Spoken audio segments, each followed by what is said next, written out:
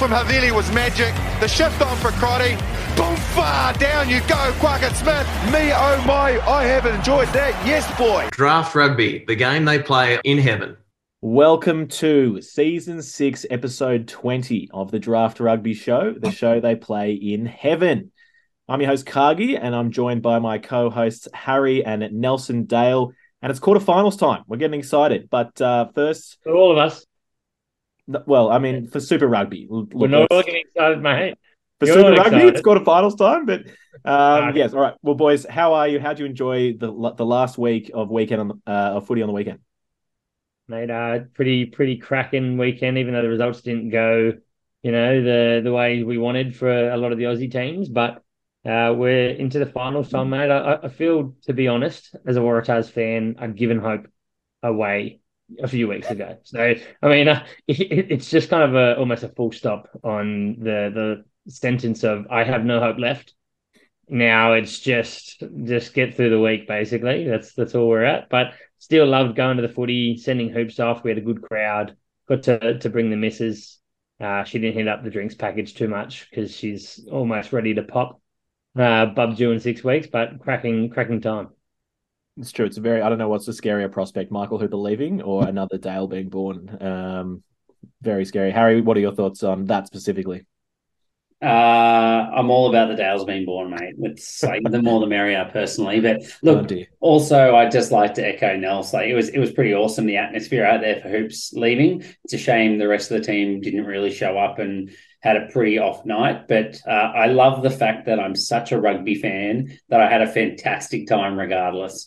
So I just love footy and seeing Tavanawa tear it up. It was pretty cool. We're laughing about the fact that he looks like he has a roid gut because he's just so thick. Like he's just such a unit.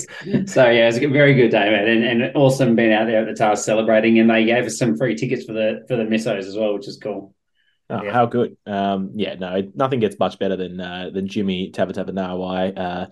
When all he wants to do is run into people and destroy them. That's his first and foremost for him. But no, Hoops tried his best. He tried to put the team on his shoulders. He had one hell of a game, but unfortunately couldn't get the result. But still a fitting send-off, I think, that summarised kind of his career. It does summarise his career because he has been a man that, has been possessed and tried to put the team on his back no matter what through some dark days. But, I mean, it doesn't really, taint his time at the TARS. He's still a Super Rugby winning captain, and he's still going out with glory and giving it his all. That's it. The most caps as captain of the Wallabies as well, and he's even had to overcome such struggles as Nelson saying that he was better than Michael Hooper in his life. So I don't know. Maybe that was the motivation that made him so good. We will never know. But I never said it. I only implied it. All right, it's not the same thing. No, very good. All right. Well, look, getting into the menu for tonight, we're going to have a quick little review talking points of round 15, the last round of the regular season. We're going to preview the quarterfinals to come next week. And for dessert, we're going to have a look at the Wallabies locking combos, which players we think are in the picture. Last week, we discussed the back row. And before we jump into that, I think Harry's got a quick Super Brew update, and we might even touch on a little fantasy update of the OG League. So, Harry, why don't you take us away with Super Brew? How's that looking? Yeah, mate. So going from third to first, Brad Breth tops the round again. The man is just pushing for a final kind of top spot there, but he's got some work to do. He's in third place still on 92 points, but he is way ahead of the rest of the pack below him now. Sensation sitting 0.25 ahead of him in second, 92.25. You've got to jump all the way up to 95 points, but there can be only one. So I'm assuming the two in second and third are just going all upsets from here on in. For them, I think the Reds are winning, the Drua are winning, the Tars are winning. But special little shout out for Nelson's BFF, BJ Brian Jones. He's in fourth place, 88.33, doing what we couldn't. And it's good to know that one of these people tipping are not just bots, because I assume the reason I'm so low down the table is because we were just playing all robots. But there's proof it's not the case. And one more shout out, sliding from, I think, third he was a few weeks ago, down to ninth now. The year of the Tars. His tipping season has just dropped. At the same time, the Tars' fortunes have changed. So real shame for him. But, I mean, with that kind of name, it was pretty obvious it was coming, wasn't it? How good. The exclusive Draft Rugby Super Brew competition. In terms of just lots of bots, I mean, all I can say is that I expected at least, Nelson and you to have about 5 accounts each in that. So you kind of done well in. I mean, you would have had at least 2 accounts to tip both ways in every fixture, but I don't know. You guys just haven't pulled it together this year. So. I've topped it, the 3 of us. That's what matters. But look, to be honest, I can't even manage to do my own tips every week. I have missed that many. And I do most of them while we're on the pod. So anytime I haven't done a pod, I have missed tips. Fair enough. All right, and fantasy. Let's wrap up the OG league. The only thing that really matters in all of our lives every year is fantasy footy and the OG league. And both of you are very happy this week.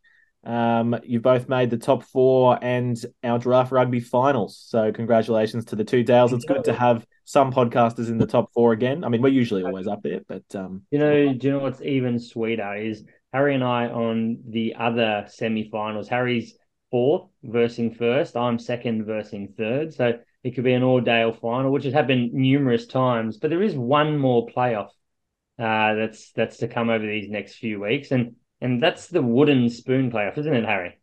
It is, and I think there's one man in this chat that knows a lot about wooden spoon playoffs, and of course, is David Greg. Oh, David, mate, you looked like an absolute shoo-in to be doing a sexy calendar for the regular season spoon, but you pulled it out at the last minute. I noticed that you've dropped 30 kgs in the last fortnight.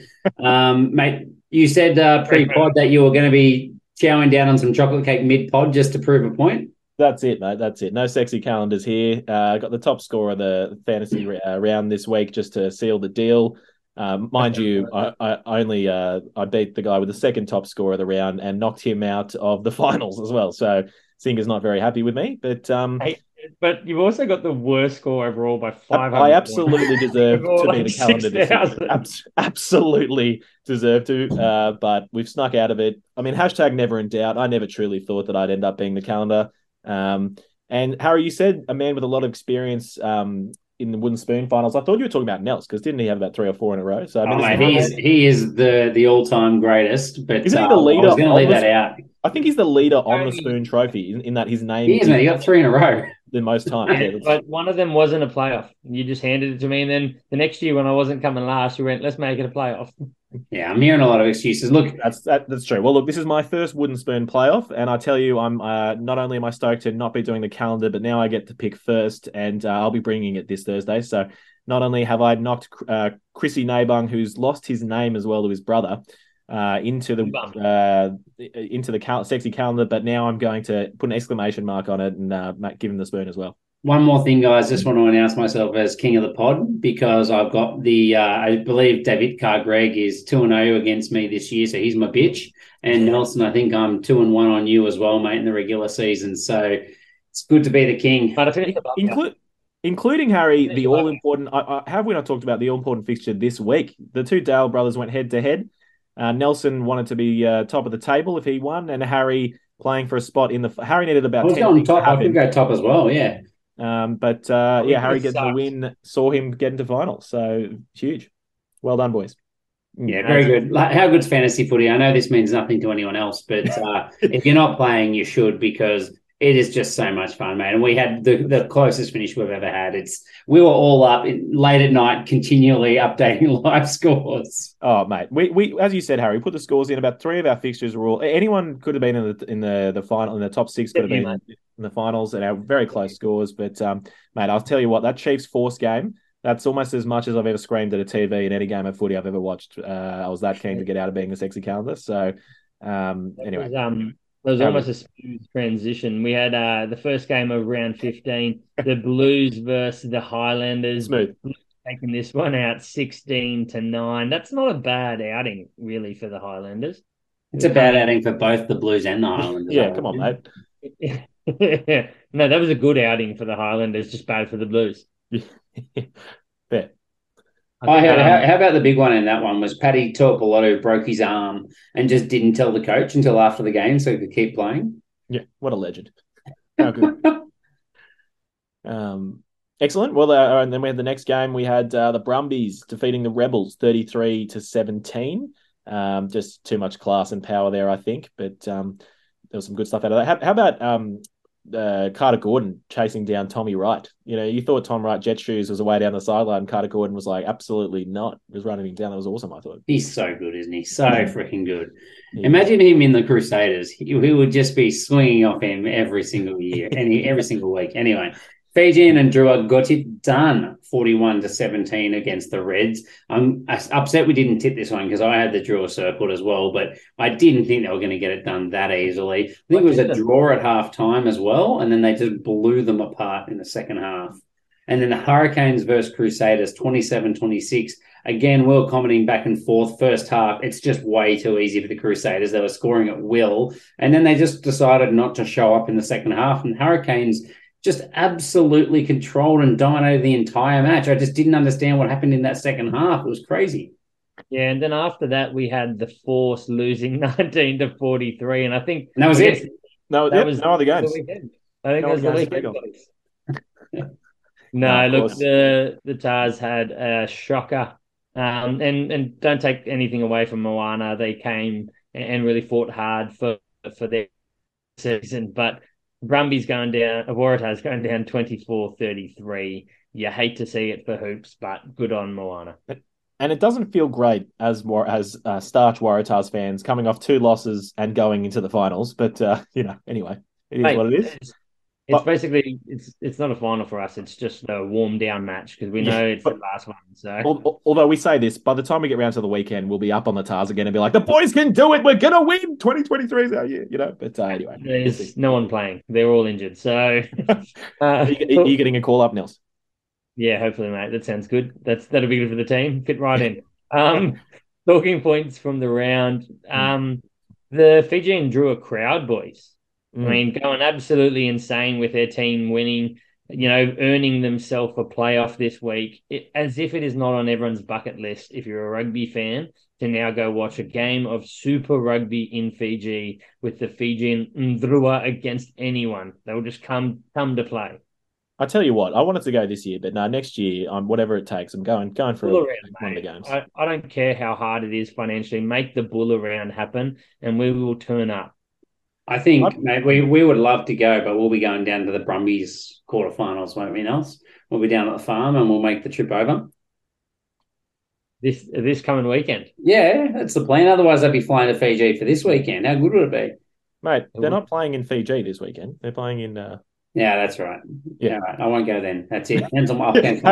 We shouldn't have told him. Harry just gets a flight over there for the game. He's like, what? What's going on? What do you mean? Guys, talking points as well. How about Coles versus Taylor? The niggle, I know you've gotten the notes here, Craigs, that the niggle was great. First of all, there is not another player in the world who I hate but respect so much as Dane Coles. Now, the man in his peak reimagined what a hooker can be. Like him on the wing, his turn of pace, his finishing ability was outstanding. He was one of my favorite hookers, but sadly, as he's aged, his game has just turned into being a C word, and that's his entire tactic. Now, I've got to say, arguably, it won them the game. So, of course, he's just going to continue to do it. Like, Cody Taylor lost his cool and then did something stupid, got yellow carded straight afterwards. Dane Coles gives him the send-off, and then that's when the momentum really turned and the Hurricanes took control. But I do like the bit of back and forth, and then they've now spliced it together with them just having a pat and winding each other up after the game like it was nothing. I think surely Cody Taylor's I'll play it cool, but inside he's like, mate, you are a fucking douchebag. I'm not gonna lie, reading an article that came out saying the All Blacks hard man. No, I don't buy that as a hard man. That's a guy that has nothing left. The bloke has nothing left on the footy field. He used to be absolutely cracking. Now he goes, I cannot do stuff around the paddock. I'm going to try to aggravate people, and somehow people respect me for it. I think I Mate, honestly it's exactly like me trying to play touch footy against young kids now or something, you know, like you're just like, I'm smarter than you. I played this a long time. I know exactly how to push your buttons. I'm just going to wind you up to try and get an advantage. And that's all he does. I agree. I think he's nowhere near his peak as an athlete. At his best, he was one of the best ever. But really, he's just, it's his whole game now, isn't it? It's just diving and whacking people in the head when they're on the floor defenseless. Like, it's not hard, man. It's disappointing to see that's what his game's become personally. Mate, think about if you want to feel sorry for someone, feel sorry for the Golden Oldies division that's just about to get John Afoa, who's 39, and Dane Coles, who's 37, coming in. You know what I mean? Just Jesus Christ. But no, he's always been a grub. We called him the grub, Dane Coles. And we didn't think so. Nelson and I used to always joke that like we didn't get it. We thought Joe Moody was the grub back in the day. But, you know, he's cleaned himself up and he's still playing well. DC's gone backwards. It's no good.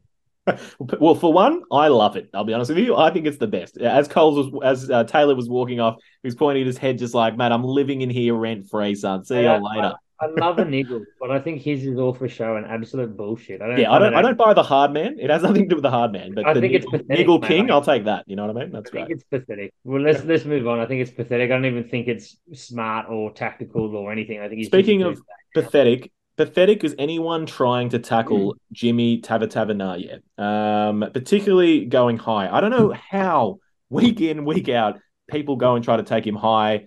It's never going to work. The guy is built like a Mack truck. I think even Parisi tried to have a crack up high. The guy has, I think I recorded his tackle bus. I mean, look, this is jumping the gun a little bit with our points, but I mean, he was the fantasy man of the week. I'm giving out his stats. You got no, don't do it because we're going to splice this up, and I'm not doing that editing. How about the actual takeaway from this? Yes, Tavatavanaya was brilliant, but this is the first Moana win of the entire season. How much do we say it's because of the fantastic performance of the Moana, and how much do we say it's just because the Tars just didn't show up and played horrendously? What do you boys think? It's 50-50. I think Moana did turn up and they were keen and they were fighting for something and had that little bit extra, I think, that they needed. But the Tars not only had a lot of players missing, they had a couple key injuries. A few things started to fall apart for them. That, you know, people in different positions than they used to. I think it definitely goes both ways. I think it was definitely a case of the rails fell off for the Tars, but the Moana, the boys were on and they were on for 80 minutes. And it just all kind of clicked for them. You know what I mean? They just really put out probably their best performance of the season, regardless of the Tars. And it would have taken, you know, a full strength Tars team to come away with a win, I think, for that one. Yeah, I completely agree. I thought they were unlucky not to beat Fiji last week. They played very well. The Tars were nowhere near them. So I think Tars playing well, it's still a very good game. Yep. And last talking point of the round, the Chiefs. Absolutely firing. I mean, they had mass resting, 11 changes, sent the team over to the fortress that is HBF Park. Of course, the Force hadn't lost a game over in Perth. And, mate, they came out absolutely firing the Force across all cylinders. I even thought Remeka Poihipi looked really, really good at 10. We thought what the hell was going on there, and he hadn't played it since high school. But, mate, he was awesome. It was a great crossfield kick for a try, things like that. How'd you guys find that game?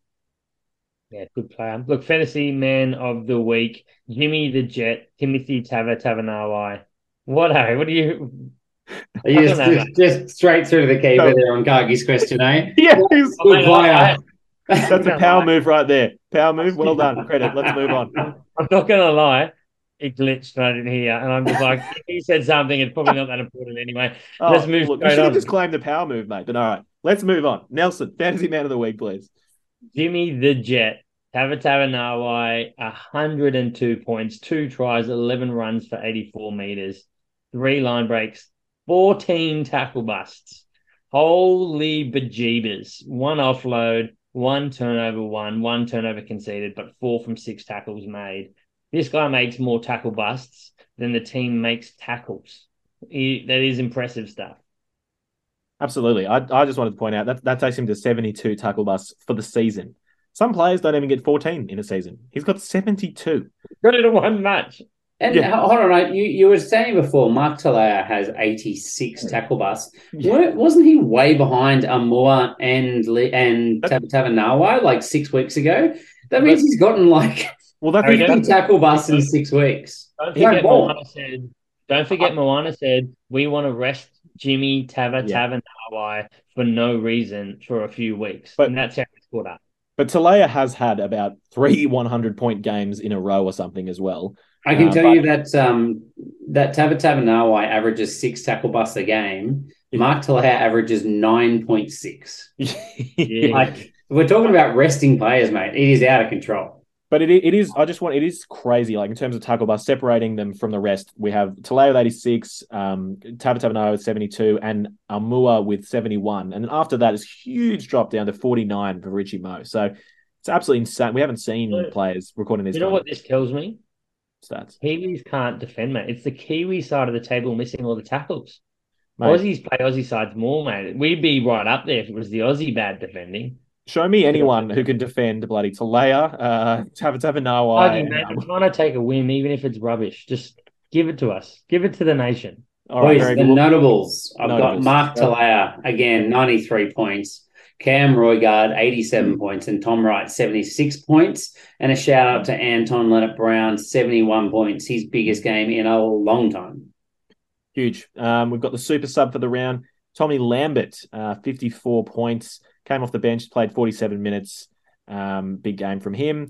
And the Captain Mud Award, we have Jermaine Ainsley with minus 13 points. Harry wasn't too pleased having him with that. But what did he get? Did he get he's got a card for something? Or Yeah, no, he missed a lot of tackles and he got a card. How good. All right, well, that's our fantasy stats. Let's quickly jump over to a listener question. Nels, do you want to take us through? I think we said the one for this week. Long-time listener, Nick Fitzner on Twitter. Marky Mark, real deal or mercurial pretender? And look, I'll jump into it. This guy is still 22 years old. We're all talking about this guy like he's mid-20s and he hasn't sort of evolved. His defense in the last few years and his error rate and how much it's dropped has just got significantly better. Don't forget, we're playing this bloke now out of position, a position he hasn't played for a few years, surrounded by other people in different positions he's not used to playing with. Parisi out of the wing, the centers. There was a lot of changes happening. We know he can attack. He's still got 51 meters. He had a line break, 2 offloads, 4 tackle busts. He scored himself a try, but it was his defense, I think, that really let him down. And he had a few more errors. So, I mean, he definitely didn't put his name out there as a contender for the fullback jersey for the Wallabies, but he is still young, and I think he's still very much the real deal. He just has to keep working on some of his issues. I think, my take on it is that just from the raw skill ability, I mean, when he played those couple of tests for the Wallabies, of course, one of them, his first one was against Italy, but his second test, he scored 2 tries against Wales. You know what I mean? This is a top tier 1 nation team, and he made them look silly. So he's absolutely got the skill and the capability of doing it on the top stage. He's just got to develop his game a bit more. But I mean, the tars around him were not looking great either. So we can't pin it all on him. When you don't have blokes around you pulling their weight and you're out of position, it's not going to be an easy transition for you. Yeah. Now, that was our only listener question because I think Harry was saying everyone just loved the photo more, the photo of Nels doing the hot takes. That's a very popular photo. We're getting thrown around Twitter, which is good. Love some good memes. But let's push on to the news. So I think, look, we've talked about it a lot, but Michael Hooper wrapping up for the Tars. As we said, one hell of a game from him, summarised his career, I think, for the Tars. And, good on him. On to bigger and better things. Been a great servant of Australian rugby, New South Wales rugby. Pity we couldn't get the win. But I think... We also had Reece Hodge getting his 100th game for the Rebels. He's 100 and done. No finals for the Rebels. So that's the last time we're going to see him in Rebels colours by the looks of it. And, I mean, he's a guy that's had a long journey for that club, been pushed around in different jerseys. You know, he's been thrown into a Wallabies 10 jersey against the All Blacks and got a win. That's a player, I think, very much underappreciated in Australia and maybe mismanaged. I hate to say that we have a lot of players that probably fill that bracket that get thrown around into different positions. I think he's looked good at 13, and I think he's had, some real positive involvements in the last few years. And yeah, it's sad to see him offshore, but he committed to the Rebels when, they weren't looking too crash hot, and he stuck with them the whole way. So good on him. Absolutely, and that's always been his versatility has always been his downfall, hasn't it? It's just been he never was the first picked in any position in the back line, but was often the second, and just the ultimate 23 jersey in any team, wasn't he? So, well, that's good. Look, he's only 27, right? Like 100 games, he could come back easily to the next World Cup. The way he plays, like he's big, he's physical, he's smart. If he keeps reading the game better and better, we could see him back. I reckon he's young enough and he's talented enough. Well, I mean, I think he's gonna play a pivotal role in this World Cup, obviously, in the Wallaby squad. But again, as the 23 jersey for sure, I'd say. But yeah, I agree with you. He's still got plenty more to contribute, and I think it's really nice to wrap it up at 100. He'd love that he's leaving at 100 games. You know what I mean? Just like that must feel good. But and also, we've talked about Mark Nawangani-Dawasi's read. Look up Reece Hodge on Google Images. This guy has had a phenomenal body for a very, very long time. The bloke is an absolute specimen. Nels, you don't have to lie and say on Google Images. We know that his rig is your desktop background, but that's all right. Now, look, I think that image, Google Images. That's where I found it.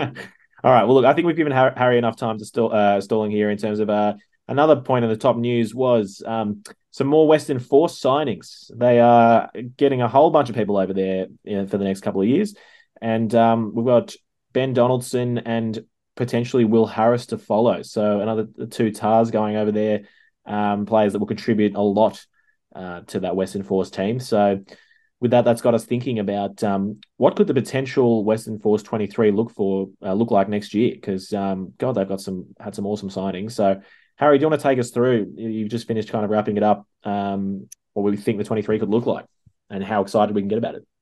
Yeah, I'm wondering if I'm missing anyone. So please jump in, guys, if there's someone that I've missed here. But they've just signed so many players. All of a sudden, they've got this squad of probably 25, 28 players that could really cut it at Super Rugby level and be very competitive, which, it's got the potential to really, I think, next year, jump them into second or third in Australia, which, arguably puts them as the sixth team in the comp or something like that. Like it's a lot of potential, and that's probably not their ceiling either. So this is what I've got. Obviously, Tom Robertson's going to miss the year for 6 months for the bulk of the year with his coming back from his ACL. So I haven't included him, but that means that you got Wagner at loose head, Fainga'a and Medrano. I believe Medrano's still there, guys. Yep. With a bench, reserve prop probably not as strong on the loose side without Tommy Robertson.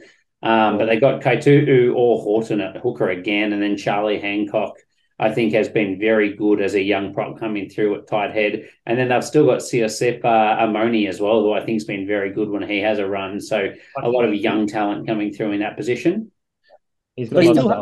So they still have Jack Winchester, the young absolute weapon of a hooker as well, who they're developing. So I think they have him in the wings as well. Yeah, they do. Yeah, that's right. They've got a lot there. In the locks, guys, I've got surely just Williams and Rodder again, like two class locks, and then you got Kalapu, who's been fantastic, and Macaulay as your fourth lock. Like Macaulay's not bad.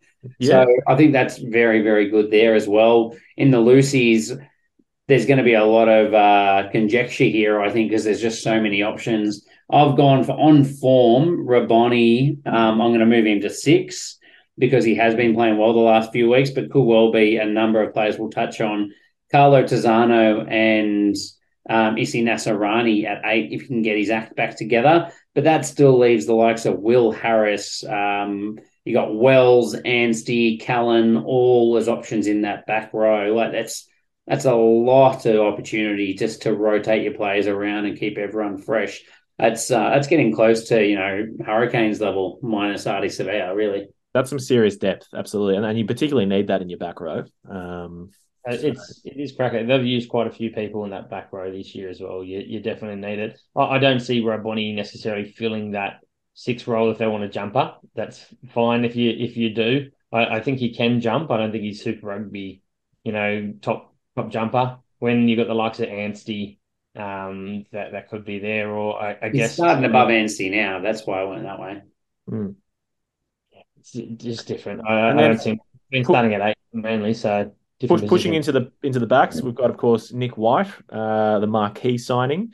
We've got, of course, Isaac Fines, who has absolutely been lighting it up. I think Simpson was only on a 1-year deal. Yeah. Ian Pryor, I'm not sure if he's still playing next year or not. I think he's got another 19 years left in his contract from memory. Probably lifetime deal. And then, with Ben Donaldson over there, we've got Ben Donaldson, Max Bury, who's absolutely been lighting it up, Bryce Hegarty, and of course, the guy who we've all forgotten, who has been injured this entire year, but Rishan Pasatoa, who, is a player that incredibly excites me. I think this upsets me. I don't want that much competition because I wanted Pasatoa just to start every game. Yeah, true. The concerning part of this is Bury's developing really well. He's looking really good. Yeah. I mean, he could well be the first choice leading into the start of next year if he keeps developing and how he has, because he's a mature head as well. But look, Pasatoa, by all reports, is looking enormous, and he's another guy that might cover that 12 jersey, something he's done in younger years in the past as well. And Hegarty, we know, can cover fullback as well. So they have a few options there, but the Waratahs all of a sudden go from having too many options to you now look at the Force who have far too many options. In the centres, I got Hamish Stewart and Spink. I think just continue on with that combination, right? Like they've both been very solid, I think. And as you said, you got Pasatoa and probably Kunzul as your backup. So maybe lacking a little bit of depth at the outside centre position to cover. I assume Pullman will be there, but if we're talking about a Super Rugby ready 23, maybe not quite there yet. Yep, no, I agree with that. And then in our back three, there's a lot of names there that everyone's starting to love. If you haven't already loved them in the past, that's Mate Eli, Kiribidji, who's been a surprise pack. It does need to learn to tackle. Chase Tia, probably your fullback option as well. And you've still got Pulu in the wings in that spot as well. And of course, Rupeni Mate Eli as well. I was not going to let us get away without that, And developing in the wings, Mate Eli 2.0. And Jake Strawn, don't forget Jake Strawn still floating around as well as a backup option. Yeah, huge. So, no, it's really, that, like we said, looking like they're putting a team together with a lot of depth. And, obviously they've shown this year they can certainly win at home in HBF Park in the Fortress, but they've got to start picking up some games on the road. And one thing that really helps with that is having some depth in your squad. So go a long way. Well, I think next year, because obviously traveling from Perth is such a problem, I reckon they literally just put one team on the East Coast and one on the West Coast and just run two sides. I reckon that's their game plan. Never do the trip. It's genius. The Western Force and the Eastern Force. Yeah, that's right. Western Sydney, Western Force. I like it. That's a good move. But yeah, boys, let's jump into the main course, the quarterfinals, boys. How exciting is it getting to this point of the year? Playoffs. Less excited for Aussie fans, but we were a bit more excited a few weeks back, and that sort of had a bit of a dampener. But on Friday, the main event, the one everyone knows is going to be the biggest upset of the season, and that's the Blues taking on the Waratahs. The biggest upset ever. The Blues actually going to beat the Waratahs. What do you reckon, boys? Who's missing in this one, Harry? Yeah, so I mentioned Paddy Torbalotto fractured his arm, season ending for him. So there's the second starting lock for them gone. For the Waratahs, though, Harry Johnson-Holmes gone with a syndesmosis injury. Jake Gordon gone with a Cat 1 concussion. You saw him when I went back and watched it. He was stumbling all over the joint after getting his head in the wrong side of a tackle, so he'll be out. Isaiah Parisi limped off with a hip pointer, which is essentially just a bruise on the bone, but often keeps him out for a week or two. I'd suggest, knowing that it's the last game of the year, they're just going to give him all the painkillers, but who knows if he'll be able to actually get on the field. And then Langy Gleeson injured his shoulder, and I think is in some doubt as well. On the returning column, you got Bodie Barrett, now confirmed. They said he was going to be racing the clock after getting some stitches and a big gash in his heel a couple of weeks ago. But they said he's trained perfectly on Monday, so he's all good, which is a shame for Tars fans. And then I think hopefully the big ins for the Tars will be Lalakai Feketi coming back from his ankle injury, Jed Holloway from a thigh injury, not just a rest as well, and Dave Parecki you would expect back after just a rest week. Yep, fair enough. The last matchup kind of says a lot, I think, unfortunately. It was also in Auckland, and the Blues ran away a little bit with that one, 55-21. I guess we could say the Tars sent a bit of a B team over there by that. A complete B team. You could definitely say that. Could you? All right. Well, they rested a whole bunch of players, but we are missing a whole bunch of players again this time. So there's a little bit of a similarity. It's not feeling great, Yeah. but It's the team doesn't look worse than I think what we're going to turn up with. It could be close though on par, but yeah, it was 55-21. That was a bit of a disappointing moment for Waratahs as they started building towards the back end of the season. But the Blues boys, we're speculating. We know Tuapolotu's missing. Does that mean we see Suafoa and James Tucker in the locks as the lock partnership? I think so. I think the only other person we could see is Tommy Robinson fill the void there, but I think Suafoa he's been chosen all season, has been great. Whether it's been it's been largely in the locks, so I think it's a no-brainer for him and James Tucker, who is the only remaining ironed in stone lock. You'd have to think about going that. Yep. In the front row, I think they'll just stick with what's working. Offer Riccatelli and Lala, so pretty hard to go past them. Interesting about Kurt Eklund kind of falling out of favour, and Riccatelli's just been great for them, and he's just signed on for another couple of years with the Blues, so clearly well liked and getting the results from him. So I think that's pretty simple. The back row, Harry, do you want to take us through that? Yeah, I mean, I'm expecting surely Akira Ioane comes back. I don't know why they benched him for Big Sauce, considering he'd played like 2 games in a row, then had a rest, then played 1 game, then had a rest. Yeah, they said it was part of his personalised All Blacks resting plan, which I don't understand how coming off the bench is resting. But no, that's ridiculous. Anyway, that's good. That means he'll play. Dalton Papali'i back in the 7 jersey and Hoskins to Tutu playing at 8, I would think as well, surely. Which team are you going for? You're saying Akira. It's good that Akira is playing. That's not good for the Waratahs. I'm a rugby fan, mate. I'm not a Waratahs fan. Well, I am, sorry, but I'm both. We're all Akira fans, mate. He's here in my photo. Check us out on YouTube if you're not watching the video already. Okay, we've got in the backs Finlay Christie, Bowden Barrett. So just an all-black halves pairing. Fantastic. In the centres, we'd be surprised if we didn't see Harry Plummer holding down that 12 jersey with a possible RTS on the bench or just no space. And Rico, who had an absolute blinder last week. And Nels rounding out the back 3. Mate, who other than Clark and Talea on the wings, and we're saying Perifetta after his return back into the starting side, or back onto the side last week from his injury. So we think he'll come back in at that fullback jersey. Well, that is the first question I've got, guys. Should Zahn start, considering that he's been there the last half a dozen weeks, or do you just go para-franchise straight back in? Para-franchise straight in. I don't know. I actually feel like Zahn's been pretty good, pretty rock solid, and I think finals footy as well, they really like that massive boot, which has paid dividends the last few weeks. Like, he's put some kicks through that no other player in that team can. And I think they scrape past the Highlanders. You've got to put Perifetta there. Yeah, I mean, look, I wouldn't be surprised if they did, but I actually think that they'll start Sullivan and keep Perifetta coming off the bench. I hope you're right. But, I mean, Zahn Sullivan added 0 in attack last week. Absolute 0.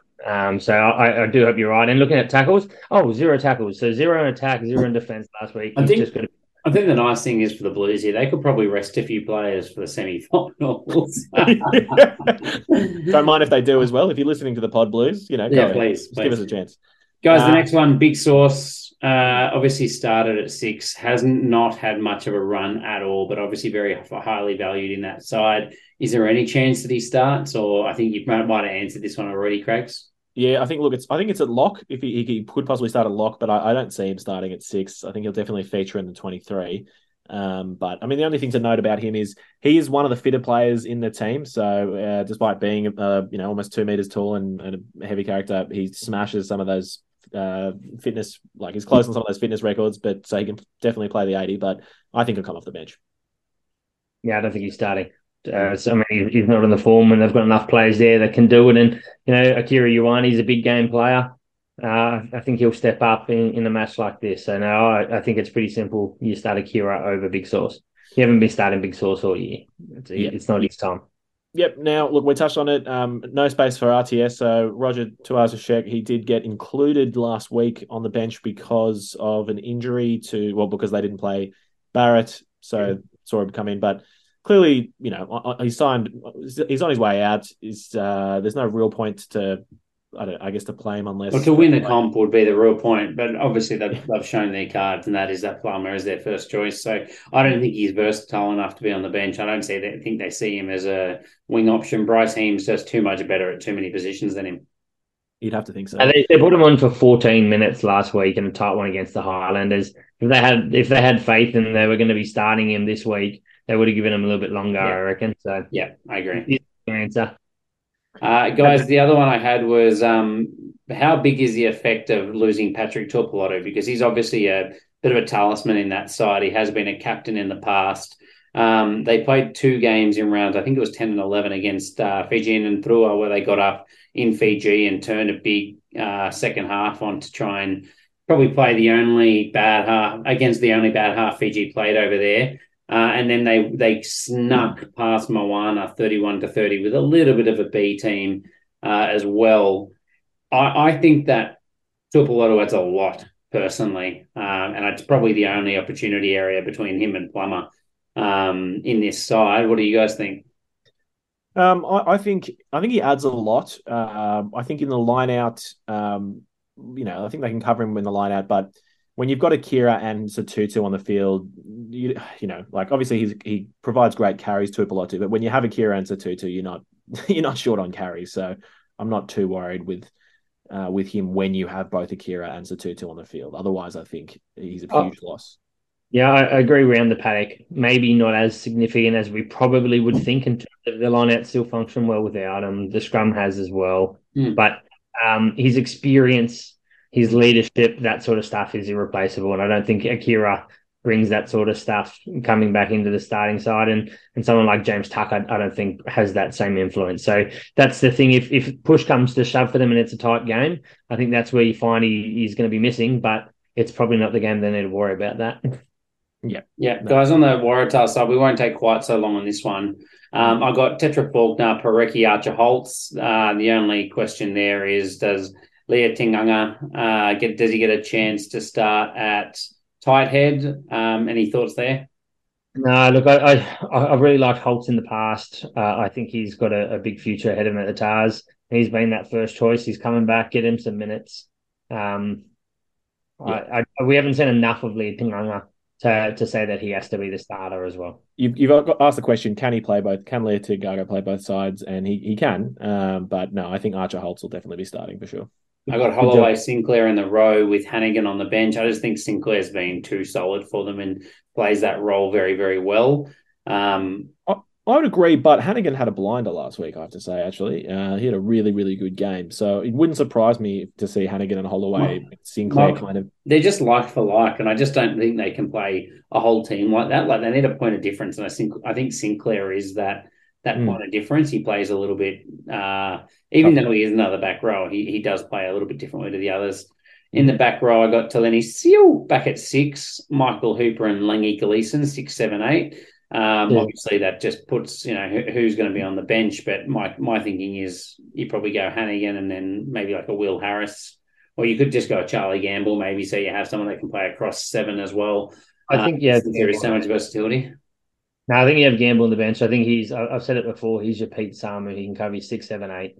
And then maybe you have someone like a Hannigan that can cover locks as well as, someone transition into the back row if they need it as well. It covers everything.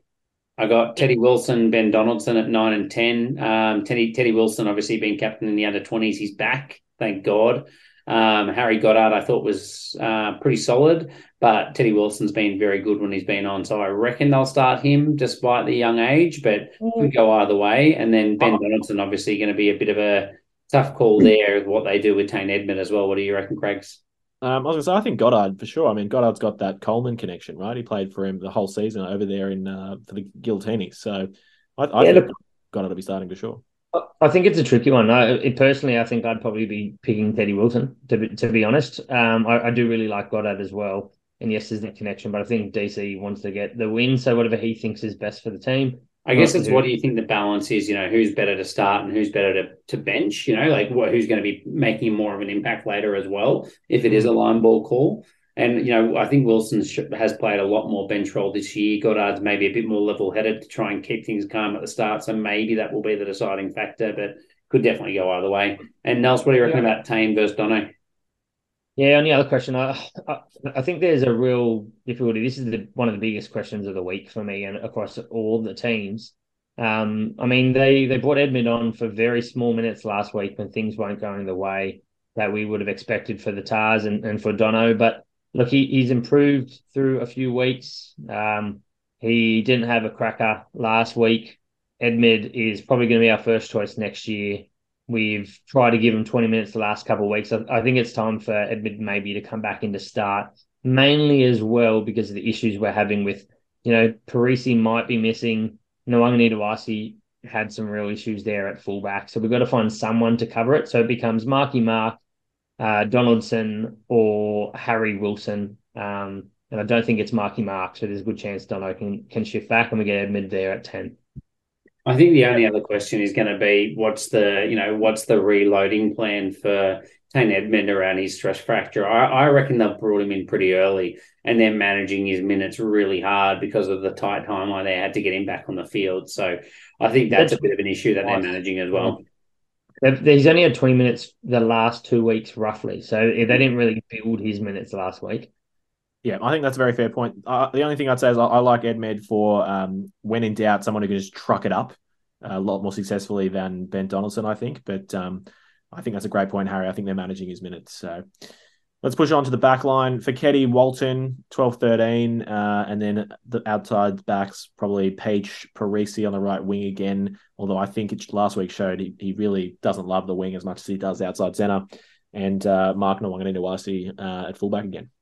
I know they played Walton at 13 with Tuapolotu at 12. I think Tuapolotu offers a little bit more of that physicality ball in hand like Parisi. So I wouldn't be overly surprised. I know it goes against what we've been seeing, but I wouldn't be overly surprised if we see Tuapolotu in that 13 jersey to link up with Feketi and run some hard balls off him. Yep, I like it. I actually love to see that. So I think it'd be good. Excellent. All right. I think we've covered all the questions we got for who would kind of cover things. Wrap it up, boys. What's your tip? How many? Where's it going?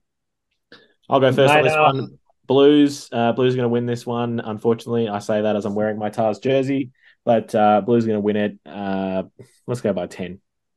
Kagi, if you're watching this video, you see Harry and I have a blue jersey behind us. That's Michael Hooper. You've got 2 blue jerseys behind you, and that's the Ioane brothers. So we all know who you're picking. I'm picking purely based on mind. This is all what I think will really happen. The Waratahs are going to somehow come good. You can almost hear it in my voice that I believe this.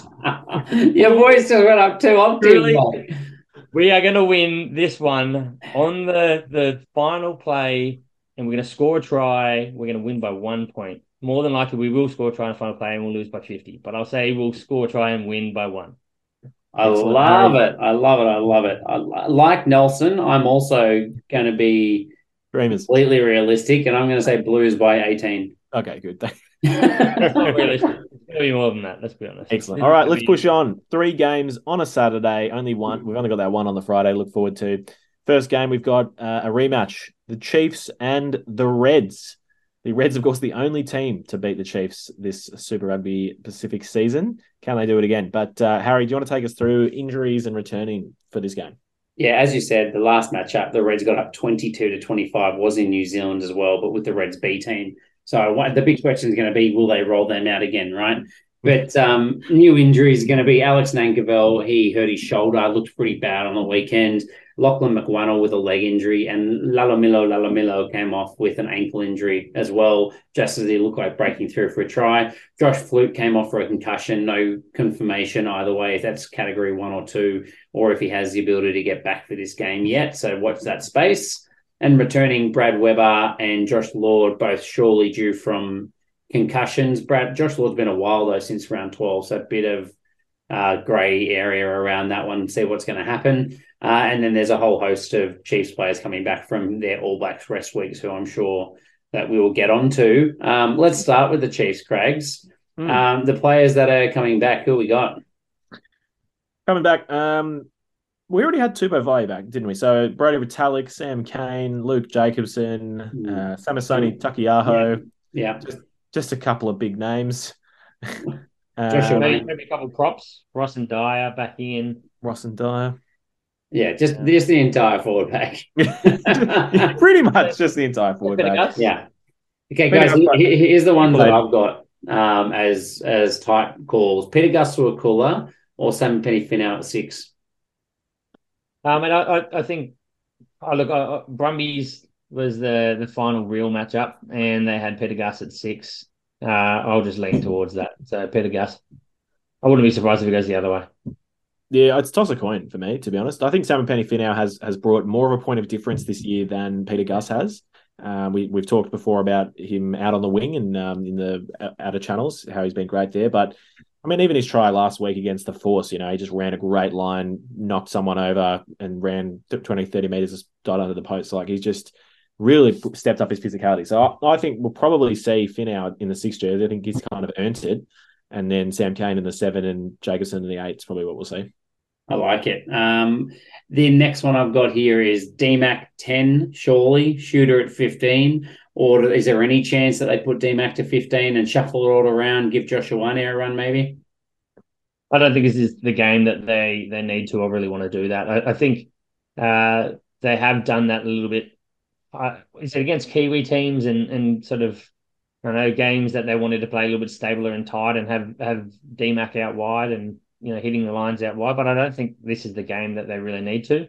He's been their guy throughout most of the year, their go-to player in that 10 jersey, and they don't need to find ways to get him involved out wide. They just need to get him touching the ball and controlling the match. So get him in tight, play him at 10. Right. And I've also got, if Nankerville is out, obviously ALB, I think his preferred jersey is 12, but he can play both. Do they go Ramika Poihipi or Daniel Rona to complement them? I think Poihipi, he slots straight back into 12 and ALB goes up to 13. I would have said the opposite. I would have gone Daniel Rona all day long. The man has been on fire, and ALB's best position is 12, I reckon. He has been. Yeah, look, what did they have last week? They had Nankerville and Leonard Brown. The week before, we didn't have Rona. Did we have Rona 3 weeks back? When was the last time we had him? I don't think Rona's just moving them around, to be honest. They all got to go. Rona hasn't started the last 3 games at least. Yeah, I mean, look, Rona was filling a role. He's signed a full contract now with the Chiefs. So remember, didn't even have a contract all these games he was playing earlier in the season. He's been unbelievable. I don't think any of that matters personally. I think he has been so good at outside centre. If ALB wants to play 12, I think that's the biggest thing. Look, I think you're potentially right, but it's been 5 games since he's had a start. So I don't know. I feel like they've made it kind of clear that he did his role, did really, really well, and they were giving him some reduced minutes in the back end of the year and trying to lean more on ALB. The funny thing is, in those 5 games, once ALB has partnered Poihipi and once ALB has partnered Rona. So really, I don't think the past performance has really shown or past choices have really shown anything. No, I just think it's that Poihipi's been in and around the squad for a couple of years now, and so I would be surprised if it isn't a combo of Poihipi and ALB. This sounds like a bet. I like this. We're putting a case on it. Not your case on Heinekens, mate. I don't bet with you anymore. Okay, guys, where are the Chiefs' weaknesses? Is there anywhere for the Reds to attack? I've got one. Their biggest hope, the Reds, is absolute complacency by the Chiefs. Yeah, well, I mean, we could have seen that last week, but we against the Force, but we didn't. They ran out 11 different people, and they just took it to another. That was the complacency, mate. If they ran out their A team, you should have seen what's going to happen. That's true. No, look, I mean, I think it's not really a weakness. The only thing I guess I can say is the Reds have the best line out in the competition, something like almost 90% success rate on their own throw. I think that's a pretty good line out, but I think the Chiefs have a pretty good line out as well. I don't think the Reds get a big uptick in that category. I know. Look, I'm struggling. I was struggling to find a weakness of the Chiefs, and that is why they're the top of the table. But I'll answer it in this matchup. I don't think they have weaknesses. I can't really think of a clear standout weakness. So you know what else? I think the only thing we can say is how did the Reds beat them last time? And that was very simple. That was line speed and physicality. They won both of those in a measure I haven't seen in quite a long time. Like, it was an unbelievable performance from the Reds, but they just gave the Chiefs absolutely no time or space. and we're absolutely smashing them all over the park. So if they can come out the same way, they might unsettle them for a little bit, but I can't see them, winning. Yeah, I like it. It's a good point. The one thing I would add is it's the scary thing about the Chiefs is in the last few weeks, they've decided that they just don't concede tries anymore. Like their defense has all of a sudden just gotten as good as the rest of their game. Like that game against the Brumbies spent so much time in their line. The Chiefs' line D was outrageous. Like that was the game I went, these guys are going to win the comp. Like they're just untouchable at the moment. They're just way too good. So I don't think there's any weaknesses. I was going to say, even last week against the Force, at the start of the game, the Force had all the ball or whatever for a really long time. And I think the Chiefs had doubled the amount of tackles, like 180 to 90 tackles or something, and yet they'd only missed 3, and the Force had missed about 18 or something. Yeah, or something. It was crazy. So I think that's spot on, Harry.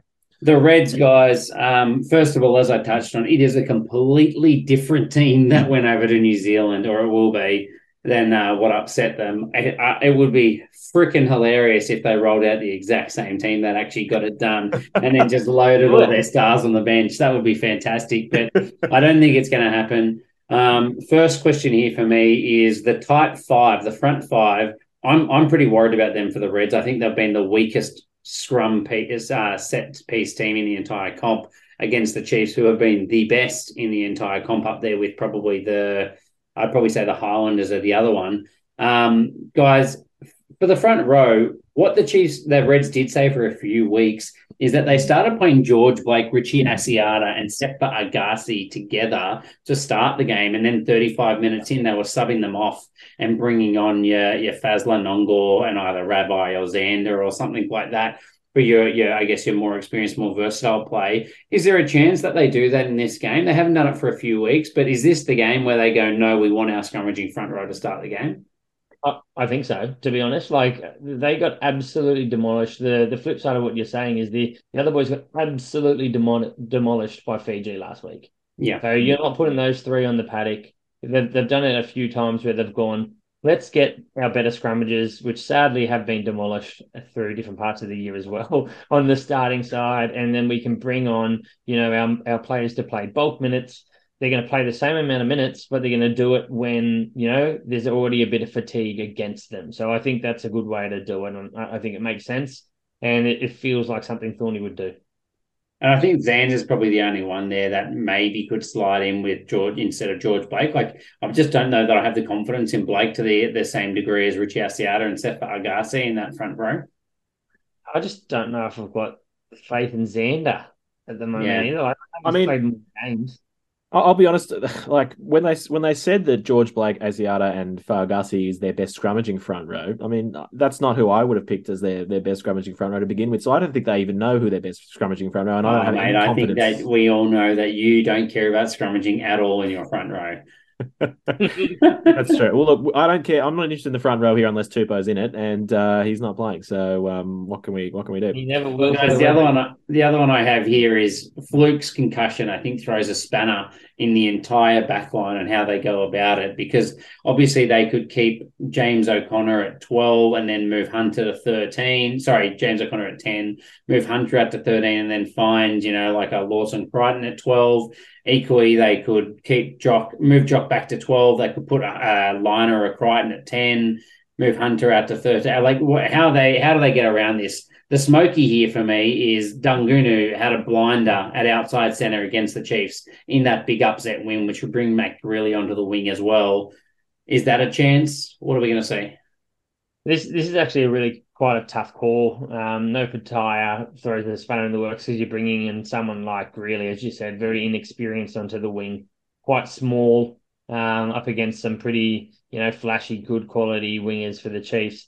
The other one we haven't seen for a while, and I think it's probably been too long, and I don't know if he's injured still, but I don't think he is. Isaac Henry. He has been injured, yeah. He has been injured. He hasn't been fit. He was. I don't know if he still is. Up to last week he was. I don't know since Saturday.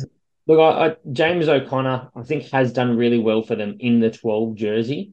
Haven't been thrilled with Crichton at 10, but they've been consistently picking him over Liner. So, I mean, that's probably what we see. And then we see Paisami out at 13, unless they've literally gone, it worked for us last time, let's just mess it up. Like, Yeah. that is Thorne just going, man, I'm just going to throw everything I can at this game. I'm going to start, props out on the wings. I'm going to start a hooker at fullback. Let's just see what we can do here and try to do something a bit different. But who knows? Brad Thorne's actually going to start at number 8. No, I agree. I think we'll see James O'Connor at 12, Hunter at 13, and we'll see one of the young 10s at 10. Daugunu on the wing. I think that's the most likely thing. Yeah. But yeah, I agree. And I think it'll be Lawson Crichton, as Nelson said, has been preferred more recently, and he's also a little more experienced. Just the significance of the game, I think it'll probably weigh in his favour. Guys, what about Siru Iru? Is it just chuck him in at 6 with no Liam Wright, or is there a chance you see him in the row? No, I think you chuck him at 6. Look, I think Smith and Blythe have been good. They're workmen. They work hard. Didn't Smith bag himself a try last week? And if there's no Wright, then Uru goes to 6 for mine. Look, I mean, that's it. Uru's a 6 and plays more like a 6. They've got the 2 guys that can fill their lock roles. Uru goes missing. I don't think he's as physical in the locks, and he doesn't really have his loose, open, expansive play. So you lose a lot of Uru when you put him in the locks. So it makes sense you throw him out at 6. All right, guys. I was going to ask the question, same as the task, can the Reds bounce back from the horrendous showing they put out last week? But I'll throw it straight ahead to the tip. What do you guys think is going to happen? I think the Chiefs, Craigs.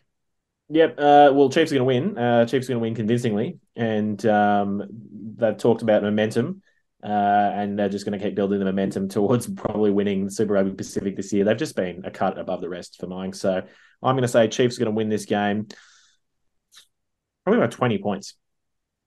19.5 the line, mate. That is cheeky. That is very cheeky. There you go, mate. See, I don't even look at these things. I just spot on, mate. All right. I'm concerned that this is going to be one of the historic worst weeks ever for Australian rugby, including the Tars and the Reds. Didn't you tip the Tars though? Mate, I fucking lied. I didn't really tip the Tars. The Reds are going to lose this. This is generous. The Reds are going to lose this by 23. Yeah, I think it could actually blow out worse. I've got them by 26, and I could be unders, I reckon.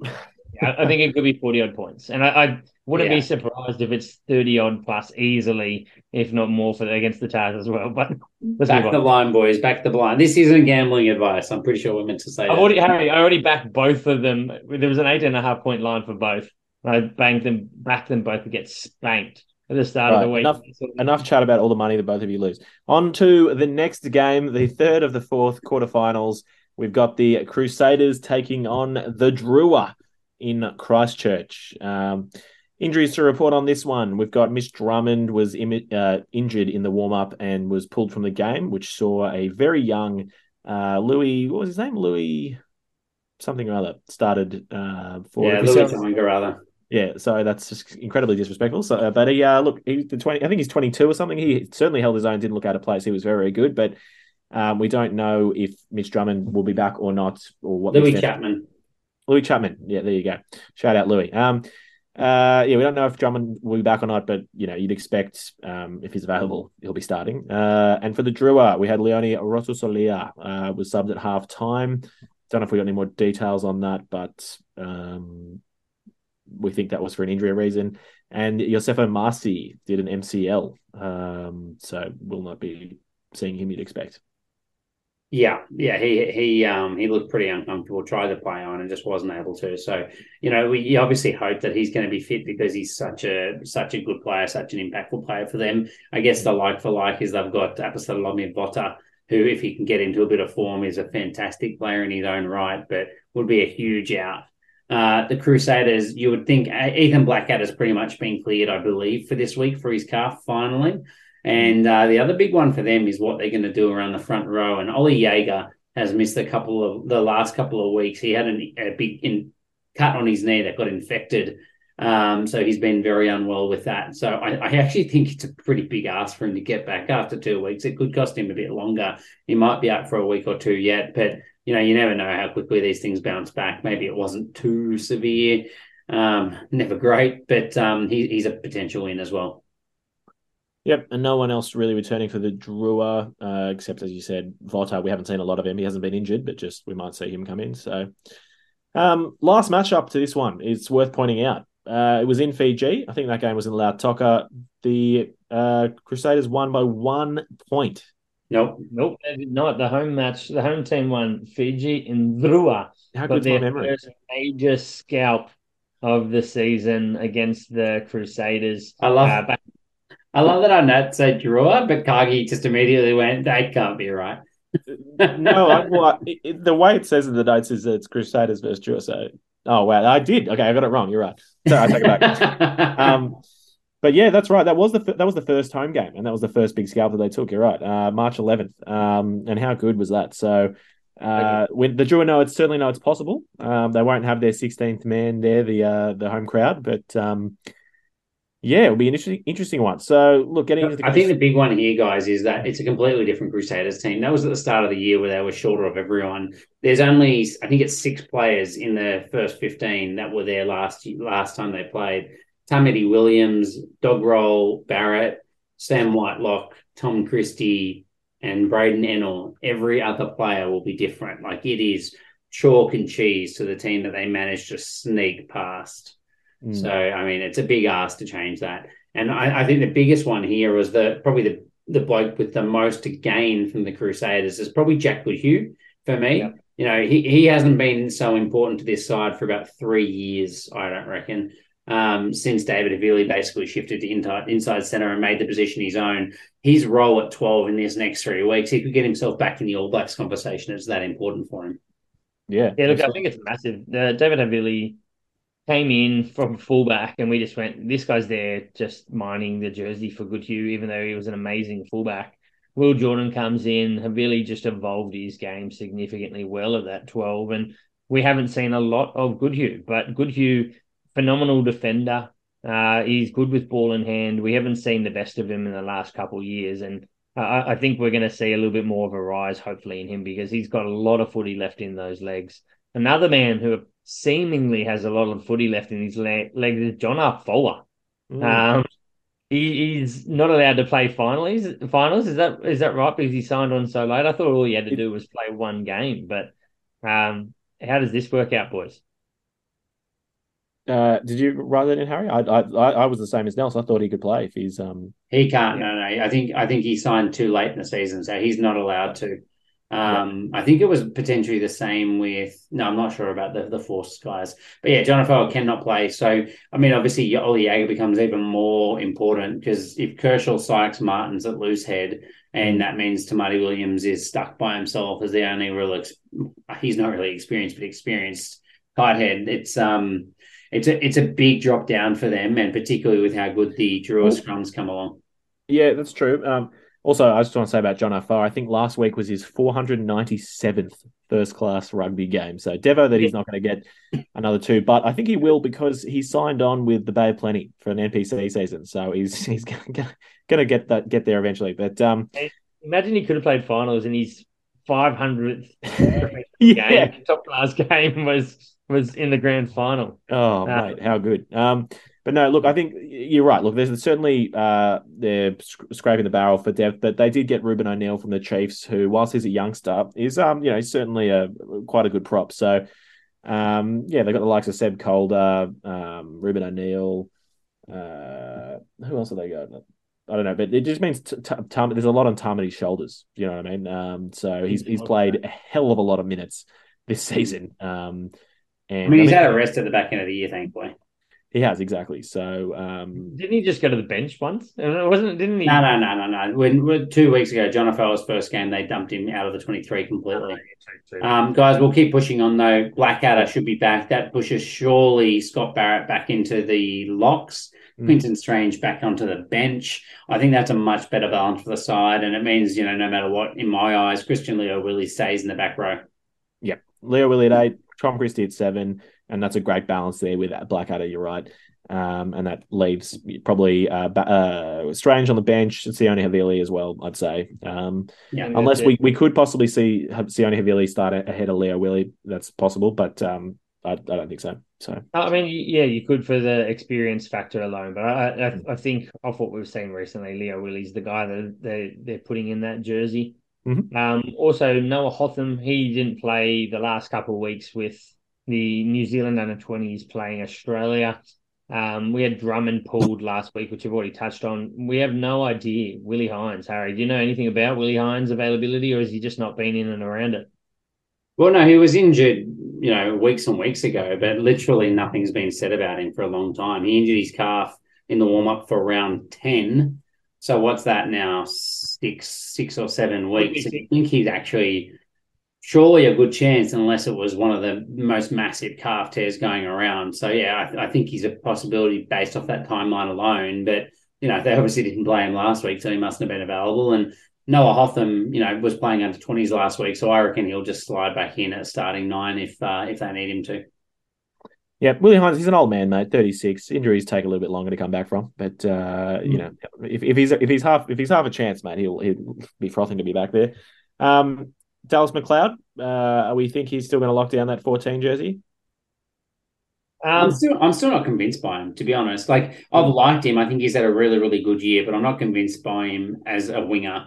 I think he's a stopgap solution for them. I think Macca Springer's probably been a far better pure winger for them, and that's where I would go if I can't settle down Milani Nanai. But I'm assuming that's not on the cards for them. I think they've been saving him for the finals all year. They've just been saving up, settle down. He's been rested. He's on his own All Blacks resting protocol, similar to a Kiriuani. He's only got 240 minutes in him for the season, so he's going to spread it out over these next 3 weeks. Exactly. But no, I think Springer as well. He was off with the under-20s, was he not? For me, he is a player that has had a crack there for them and finished really well when he's had that shot. McLeod, I'm a big fan. I think he's a very, very good player. I don't think he's a winger, but he's a very, very good player. And he'd be a very, very good player for them to have on the bench, covering centres and wing. Yeah. Agreed. All right, well, let's talk about the Drua. Guys, this is one of my big talking points for the week. Masaki, apart from having a fun name to say, he has been a revelation for the Fijian Drua since coming back through. Obviously injured to start the year, one of the experienced tight heads they brought back. I think the scrum for the Ndrua has completely changed since he came back into this side. Now, I'm conscious of the fact that the team that he destroyed last week were the Reds, who have been by far and away the worst scrum in the competition. But the last 2 weeks, he has been exceptional. And if there's one weakness in this Crusaders side, it's if Ollie Jager's not playing and they're having to field a very young prop in Kershaw, Sykes, Martin. This is an opportunity, isn't it? You'd have to think so. Yeah, I think it is a funny one. He's come straight back in 2 weeks in a row now and looked very, very good. And geez, it was one of the clearest dominant scrum performance I have seen in many years, I think, because as soon as he walked off that field, the next scrum, the Reds drove, without changing their props, significantly drove the Drua scrum back. So he is a massive part of the scrum for them. And it's something that, the set piece is going to be humongous for this battle if they're going to stay in this match. And we know they can play loose. We know they can be destructive ball in hand, but they need to have possession and be able to hold possession throughout a match. And if you can't win your scrums, you're not going to be doing it. So he could be a very pivotal player for them this week. Yeah, I don't think Ken Avery, I would argue, the most pivotal. Yeah, for sure. I was going to say, I don't think there's a team other than perhaps the Brumbies, more so than the Crusaders, where the importance of locking down your set piece is just paramount. I think they've showed it in a few games, particularly the one that stands out for me was the Crusaders' domination of the force, where they just got a penalty at every scrum, kicked for touch, a few rolling maul tries. I think that's the game Brody McAllister got 3 rolling maul tries, just systematically tore them apart through the set piece. So that's going to be paramount for the Drua. Here's my second one, guys. I don't think there's a second lock really to partner Nasilasila. Now I know they do have a couple of other locks in their squad that have been filling in, but there's no one that's the obvious starting lock that will do a great job. I think Triki and Deveta has been out for a couple of weeks now. We think Ratui Salia is injured as well. I think they had Waka, the really young bloke, come through. Can I cut in here? I was going to say I've got an answer for you, and it's Tony Awaka, man. He had a river last week. Do you see that try he scored? Yeah. He did it, reaching out for the line. I thought he was very good, but here's why I don't think it should be him and why I would put him on the bench. I think Joe Tamani's shown he can play anywhere and he's great no matter what he does. I put him at 5, and then that allows me to play. Obviously, we're playing the White Shark and we're playing Vilive Miramira. They've shown is their first choice open side at the moment. But Gideoni Salawa has been exceptional in the first half of the season. I believe he's fit and just not been selected. And Elia Tanakabata as well was absolutely unbelievable when he was starting. You would surely put one of those two in, Salawa at 7, moving Miramira to 6, or Tanakabata at blindside. And then that way you have the dynamism that the team, obviously thrives off. And then you can bring Waka as the young lot coming through later in the game. I mean, 100%. I said this. Yeah, sorry. 5 or 6 weeks. No problem. Sorry.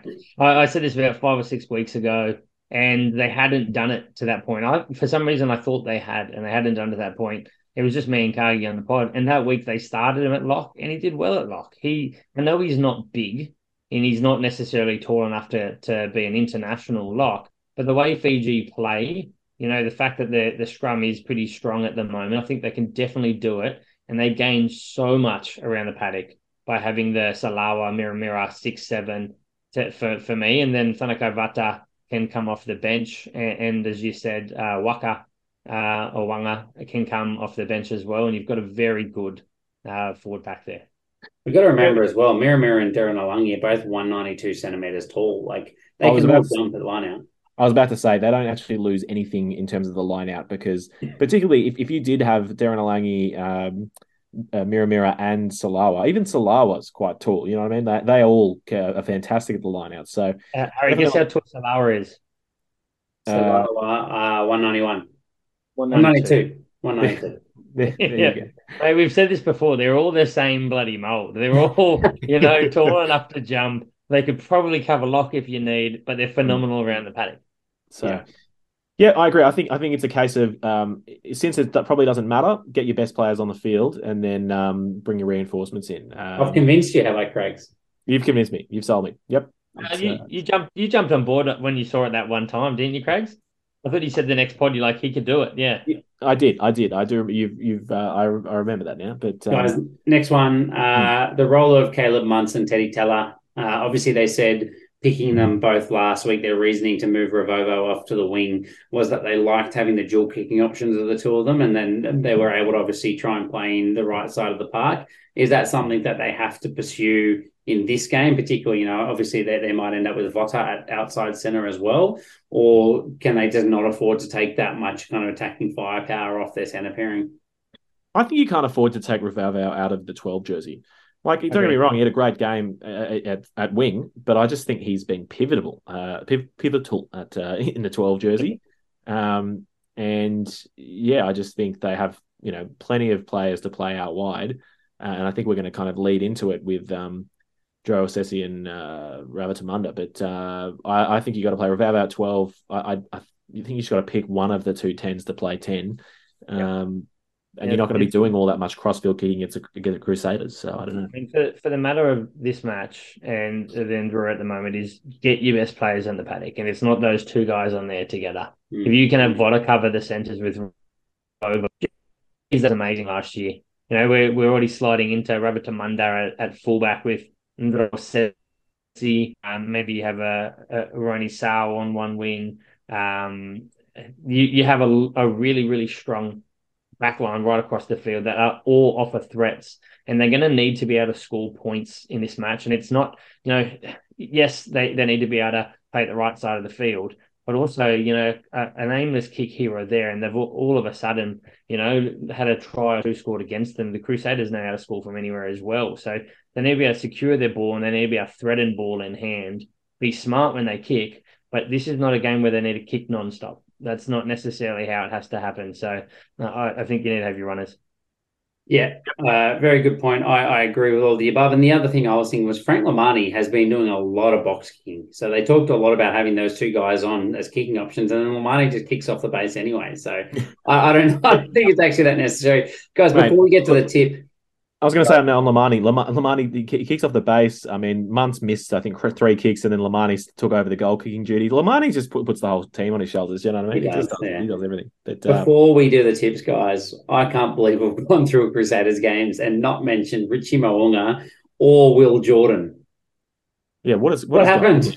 I think it's just assumed knowledge. Know how good they are. We just know how, and I mean, we haven't mentioned another name, Harry, maybe on a wing, could be leaving, could be hugely dominant. Mate, he's not the same as those two. Come on. All right. How dare you, mate? Leicester Fainganuku, mate. The most dominant force. That is 3 absolute stars. Anyway, the point is they've got a lot of good players. And that takes us to the tip, guys. I'll go first on this one. And surprisingly, I'm going to go with the Crusaders. I think they're going to get it done. I think that Ndrua might just get blown off the park. This is when the Crusaders machine just turns it on and they just start to blow teams away. The line's 21.5. I think that's actually probably pretty close to thereabouts. I might go Crusaders just to beat the line at 22. I want to go the other way. I just off the back of a little bit of sloppiness from Crusaders last week. They started a little bit sloppy throughout the year. I don't think it's still the same well-oiled machine, but they have enough to easily get it done. But the Drew are going to turn up and grow an extra couple inches. So I'm going to say it'll be a little bit tighter than the line, and the Crusaders will probably get done by 17. Very good. I'm going to say Crusaders by 15. Very good. Last game of the week, fellas. We got the Brumbies versus the Hurricanes in Canberra. As I said before, Nelson and I hopefully will be over there, but we'll see how we go. The only new injury for this one was Duplessis Karifi was pulled pre-game, so we don't know his whereabouts and what's going to happen with him. But obviously the Brumbies have a few players coming back. They rested Noel Alessio, so he should be straight back into the starting side. And Pete Samu was on the bench last week, I think just for a rotation and a rest as well, which is going to bring up a big selection headache for them. The last time they played, it was 32-27 in New Zealand. The Hurricanes got it done. The Brumbies were really disappointing in this game. This is probably the start of the turn of their season. Sorry? Read what's written down there. They were junk. They were junk without Ikitau, Tom Hooper, Jerome Brown, and Nos Lonergan. They were.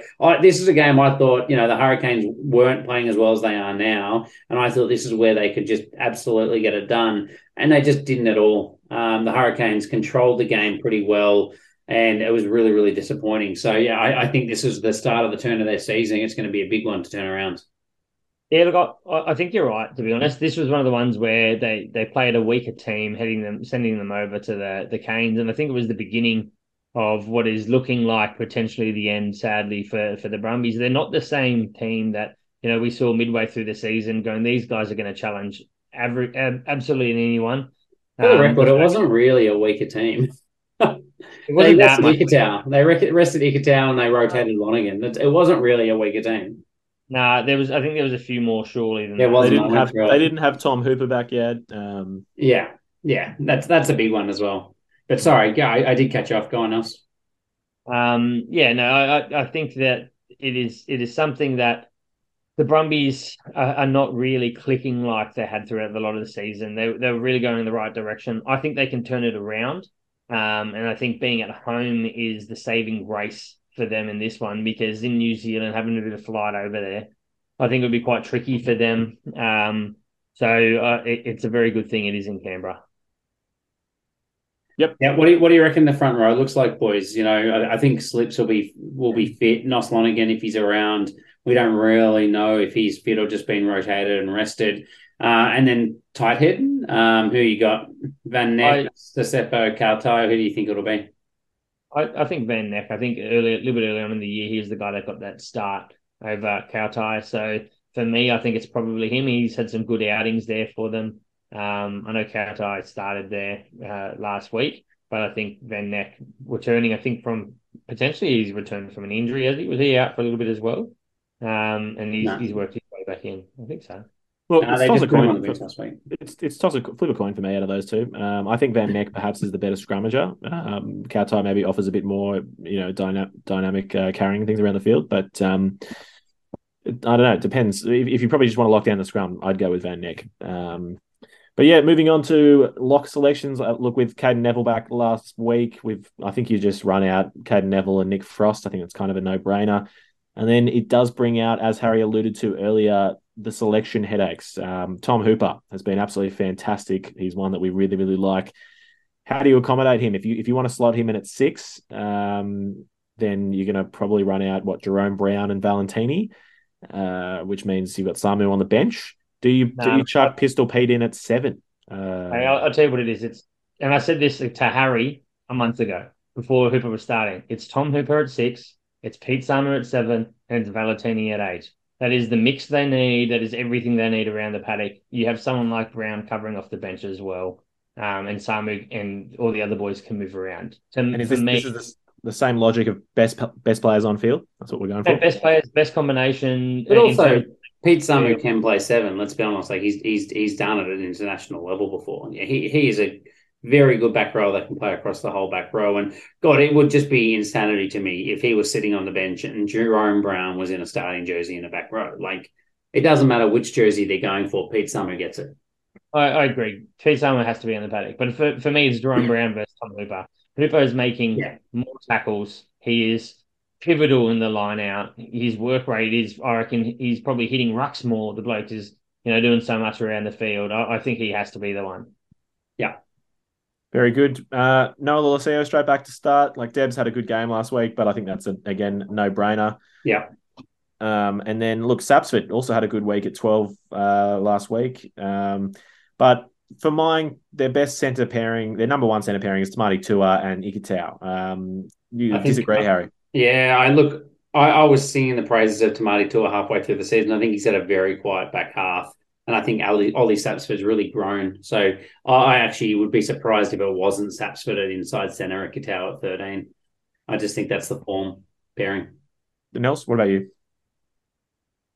Sadly, I think Harry makes sense. I have liked Sapsford growing into that role, throwing an offload, getting hands free. I do like Tamati Tua. I wouldn't be upset either way. But on form, sadly, Harry makes sense for once. Very good. All right. Harry, building on that sense making, what can the Brumbies learn from the Crusaders' loss to the Canes last week? You just want me to read my note. My note was don't play shit. Insightful. This is the type of insightful commentary you can expect from the Draft Rugby show. Yeah. That's right. No, well, look, I don't think you can learn much from it because in the end, the Crusaders were dominating the first half. And in the second half, the Hurricanes had 82% territory, 62% of the ball. And I just don't think the Brumbies would ever let that happen. Their set piece is too strong. They're too well drilled. They're not going to actually concede penalties and knock the ball on that much. If they just work on their exits, Nick White kicks long and Noel Alessio plugs the ball around a little bit, I just can't see that happening. That is an extraordinary amount of territory that I just don't think will happen twice. Yep, I'm inclined to agree with you. And I think the only other lesson, it's not really just to do with that game, but I think it's that you got to take the points and you got to take every opportunity. I think the Crusaders would be ruining. They had 2 missed opportunities there with Les Defying-Ganuku dropping a pretty easy to catch ball as he fell over the try line from a kick, and Christian Leo Willie on the back of a rolling maul getting kind of held up when he really should have just broken off and scored the try. So I think those missed opportunities really hurt them, and they did just fall apart in the second half. So you got to put some scoreboard pressure on against the Canes, and you just got to play for 80. And I agree with you. I can't see the Brumbies falling off like that. So Nels, Brumbies Maul, where's it been? Oh, mate, it's a tough question. I think there's probably been, an evolution in the ways of defending them, I think, throughout the recent years. But I just don't think they're necessarily gelling as well. And numerous times throughout this season, we're not seeing the ball get to the back of the driving maul. We're seeing flankers holding it in tight. And then when it goes down, instead of being able to break off the back, it's your flanker getting caught in tight and the collapsed maul. They don't seem as cohesive in terms of, what the plan is moving forward. A cohesive, well-drilled maul is exactly what we'd think they are, but that's not someone getting stuck with the ball with 2 blokes behind them. So I don't think it's, panic stations for their more. But I do think there's little things like that that have to be ironed out, because if you've got one chance to do it and you're getting caught in there when you could have someone, like Noslonigan breaking off the back, I think that could be pretty detrimental to your outcome. They're just trying to throw way too many variations. They just need to go, all right, all those trick plays we played all year, bin all of those, and let's just practice just the normal rolling maul for the week. And if we score 2 tries off of that, we'll probably win the game. Like, it's that easy, isn't it? 100%. Is this just Coach Stephen Larkham being like, mate, give the ball to the backs, boys? I think so, yeah. So, very good. All right, well, let's talk about Hurricanes. Asafa Mua, if he is available and back from an injury. I mean, it was a couple of weeks ago, it was his neck, but he played not last week, the week before. I think he can only play if he's learned to throw a line out, to be honest with you. I think they lost an insane amount of line outs when he played 2 weeks ago. He just could not throw it straight. But he obviously, other than that, offers a hell of a lot around the field. So I think they could seriously gain from having him start. And otherwise, in the front row as well, Xavier Numia. I think we called it in round 14. In round 13, round 14A, he subluxed his shoulder or something. You reckon unlikely to be back, Harry? Yeah, I mean, they didn't actually say what it was, but it looked very much the way that he was holding it, like he'd had a stinger, which is probably either an AC joint injury or a sublux of his shoulder. So it hasn't been long. It's a 2-week turnaround. So it's definitely on the cards, depending on how bad it was that he comes back. But God, it could be such a big scale of injury that he could be gone for 4 weeks or 6 weeks, or he could be back at 100% this week. So I think that's a worry for them, because I think he's been by far and away the best in his position. I just don't think Mafaleo offers quite as much. But flip a coin, I reckon. Yep. Nels, take us through the locks and the back rows for the Hurricanes. So looking at the locks, we've got Blackwell. He's the mainstay. He's been there for a long time, filling that role for them. And then they've got Delaney or Walker Leawary as the option for 6.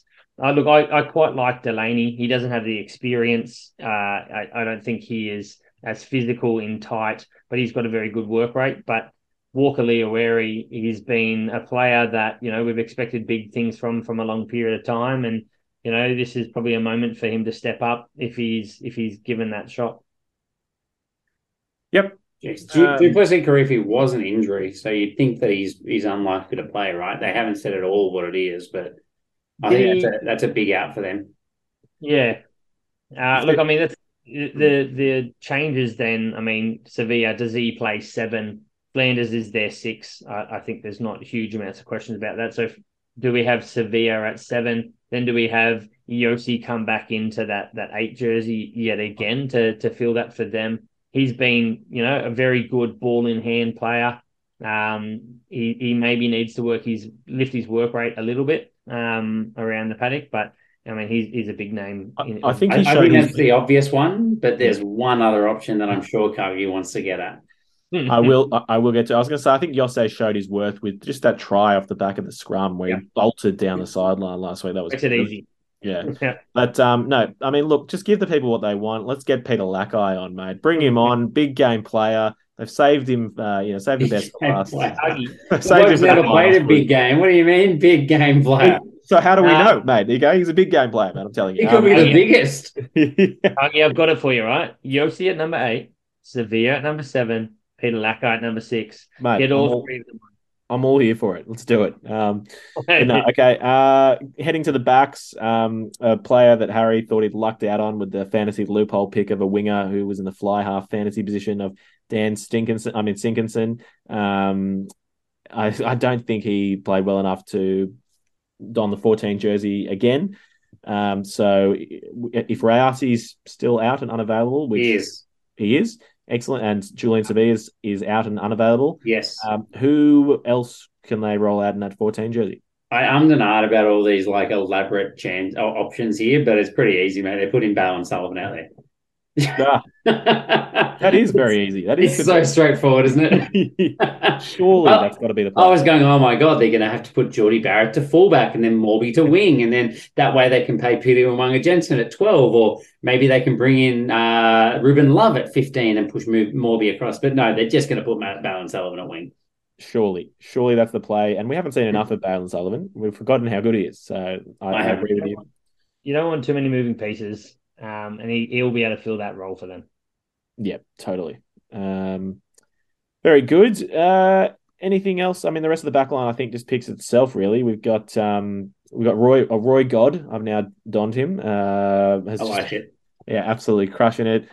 Brett Cameron in at the 10 jersey there. And yeah, I mean, I think they really appreciated having Ruben Love come back from injury as well on the bench there. Can fill in at 15 or 10. So, but otherwise, the rest of the team picks itself. I really feel for Aidan Morgan. I reckon he steered the team around really well this year in the absence of Brett Cameron.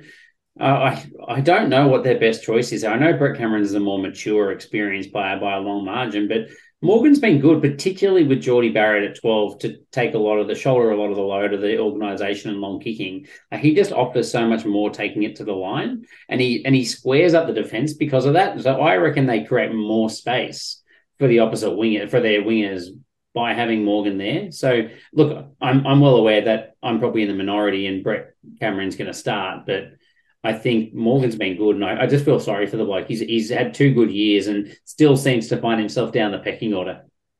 Yeah, look, if you're not watching us on YouTube, you'll miss when Harry says, "I think I'm in the minority," and both Nelson and I nod on the screen, which it's just good for the full effect. But look, I think Aidan Morgan has been great, but Brett Cameron's your number one there for mine. He was brought in to be number one, and he is number one. But very good. All right, tips on this one. Hurricanes and the Brumbies in Canberra. And I think the Brumbies are going to get it done. Look at that, with confidence. He said that with confidence and gusto. Mate, I think they'll come good. I think they'll come good. There's enough in this team and there's enough experience. You get the A team back on and they're going to get it done. So I think they're going to win this one. And I think they're going to win it by... It's going to be tight. They're going to win it by 5. Harry. I think no Alan Alatoa hurts them as well. Just leadership, if nothing else. But I keep flip-flopping. The line is 0.5, and that's how I feel, because I just feel like it could go either way. I'm going to hope that the Brumbies get it done. So that's probably the only reason I'm tipping them by 3 points. But, geez, they're going to have to play differently to what they have been. Very good. I deliberately made you go first so I can go last because I also have been flip-flopping. But I'm gonna say the Hurricanes are going to win. I think the Hurricanes will win, and I reckon by about 5 points. Aggie, this is your first time actually as an outlier, and you didn't say it. It's the first time you've been an outlier. Come on, mate. Let's what are you doing? Let's move on. Let's move on to Deserto. What you gonna do with that? Deserto. Do what, do what, do that, do that, do what, do that, do that, do what, do that, do that. In this week's dessert, we're going to talk about the Wallabies locks. So we've got a fantastic graphic, which I'm sure if it hasn't hit your Twitter feed yet, will shortly, with all of the kind of prospective players who are shaping up to, be in the picture for the Wallabies in 2023. Nelson, I guess you made the image. Do you want to take us through kind of who we see as the options and the categories you put them in here? I hate to be honest, there's a lot. We had an and ah about who we put into this graphic. I've broken it into 3 categories: the muss or the muscle, and that's Isaac Rodder and Skelton making his way back over. The best tight head, the best right lock in the world. We've got the experience, and I mean, there's 2 brothers there, so that they both can't fill the 4 jersey. We've got the more experienced Rory Arnold, who isn't even playing rugby at the moment. And we've got Richie Arnold, who He's making is the trucks, man remember? He's making Hino trucks right now. He's making Hino But I hear he's crushing it. He is doing it well, by all reports. And Matt Phillip there in the 5 jersey. And then we've got the Brums, and that's Frost and Caden Neville. And this, I mean, that's not a bad partnership as well, with experience there together. Yeah, I want to Can I just say, First point from me You go. is that Isaac Rodder is gigantic, and I forgot how gigantic he was. But I think he looks so slow and unfit at the moment, and they're still managing his minutes. I think he's a long way away from being back to his peak fitness. And if you got Will Skelton, as Eddie says, the best number 5 in the world, I just can't see how they could possibly pick Isaac Rodder as well. I think if Rodder had a tough time under the tutelage of Brad Thorne and working hard under the Thorne regime, he's going to have something coming for him with Eddie. Eddie's not going to give him an easy time at all. So, did he? What do you mean? Yeah, he didn't sound like he liked him. I don't know if it was because he had time. Isn't that why he left? He left because he had disagreements with Brad Thorne. Because he wanted to be the captain and he wouldn't make him captain, wasn't it? Yeah, it wasn't because he was lazy, mate. Okay, well, I want to go. I've said this 1,000 times, but you've got a picture of the two Arnolds. I still think for sure Eddie's going to pick an Arnold because then you just sneak the other one into the country, and like I've said, you swap them at half time, and no one's none the wiser. You've just got two players for the price of one. Let's do it. No-brainer. Look, the only thing is, like looking at that photo of Richie, he doesn't look like Rory anymore. So they could have just destroyed our plans. Rory's taken a lot more hits to the head. Harry, it'll happen. And they'll both have shaved heads and beards, and you won't be able to tell. Now, speaking of, you're saying Rodder looking like, first of all, I agree. He looked massive, but definitely slow. Speaking of someone not necessarily slow, but got to find his feet and refine his form, Matty Phillip. So he's come back from a quite serious injury. He had a great week 2 weeks ago. Really looked like he was back. Got really stuck into his work. Lots of carries, lots of tackles, just lots of work rate. But he was very quiet again last week. Just really didn't get very involved, which is, usually we've come to rely on him for consistency of high work rate, of just getting through the nitty gritty. And, generally more often than not like having massive shining moments like big tries and massive carries and that, but just getting through the volume of work. So I guess for him, it's going to be, can he get back up to that reliable, consistent volume of work?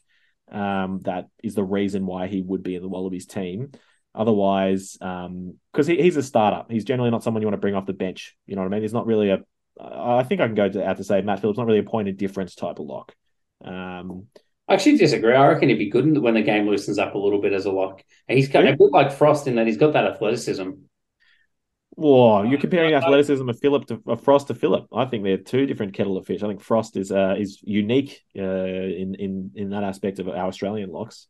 I think Phillips quite good around the paddock. I think he's, for his size, I think he's quite mobile. No one, I think, really offers the speed of Frost in the world, I think, as a lock. So I think that's his point of difference and very unique. I think, to be honest, there's a chance we see the fastest lock in the world and the best right-hand lock in the world playing together.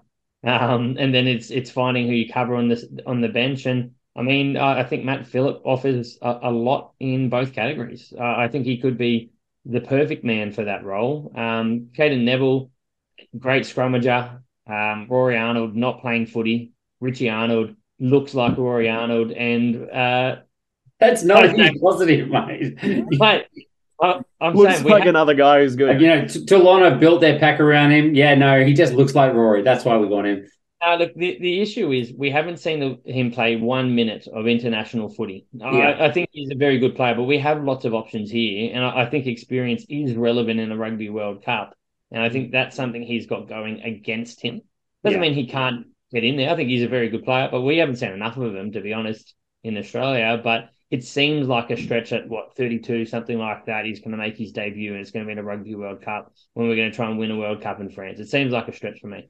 So I think, from what I just heard from what you said, Nels, I think I'm thinking the same way as you in that if I'm picking out of all these locks right now, I'm starting Frost and Skelton, and you're taking 4 locks on tour. So I'd say you're taking at the moment probably Neville and Phillip, and then you're deciding, you're taking Phillip for the work rate and perhaps a bit of a point of difference, and then Neville's just your stock standard, serviceable, does the job lock, and those are the 4 probably right now that I would be taking in the Wallabies squad. Is there anyone not pictured that we're missing? Any other locks that?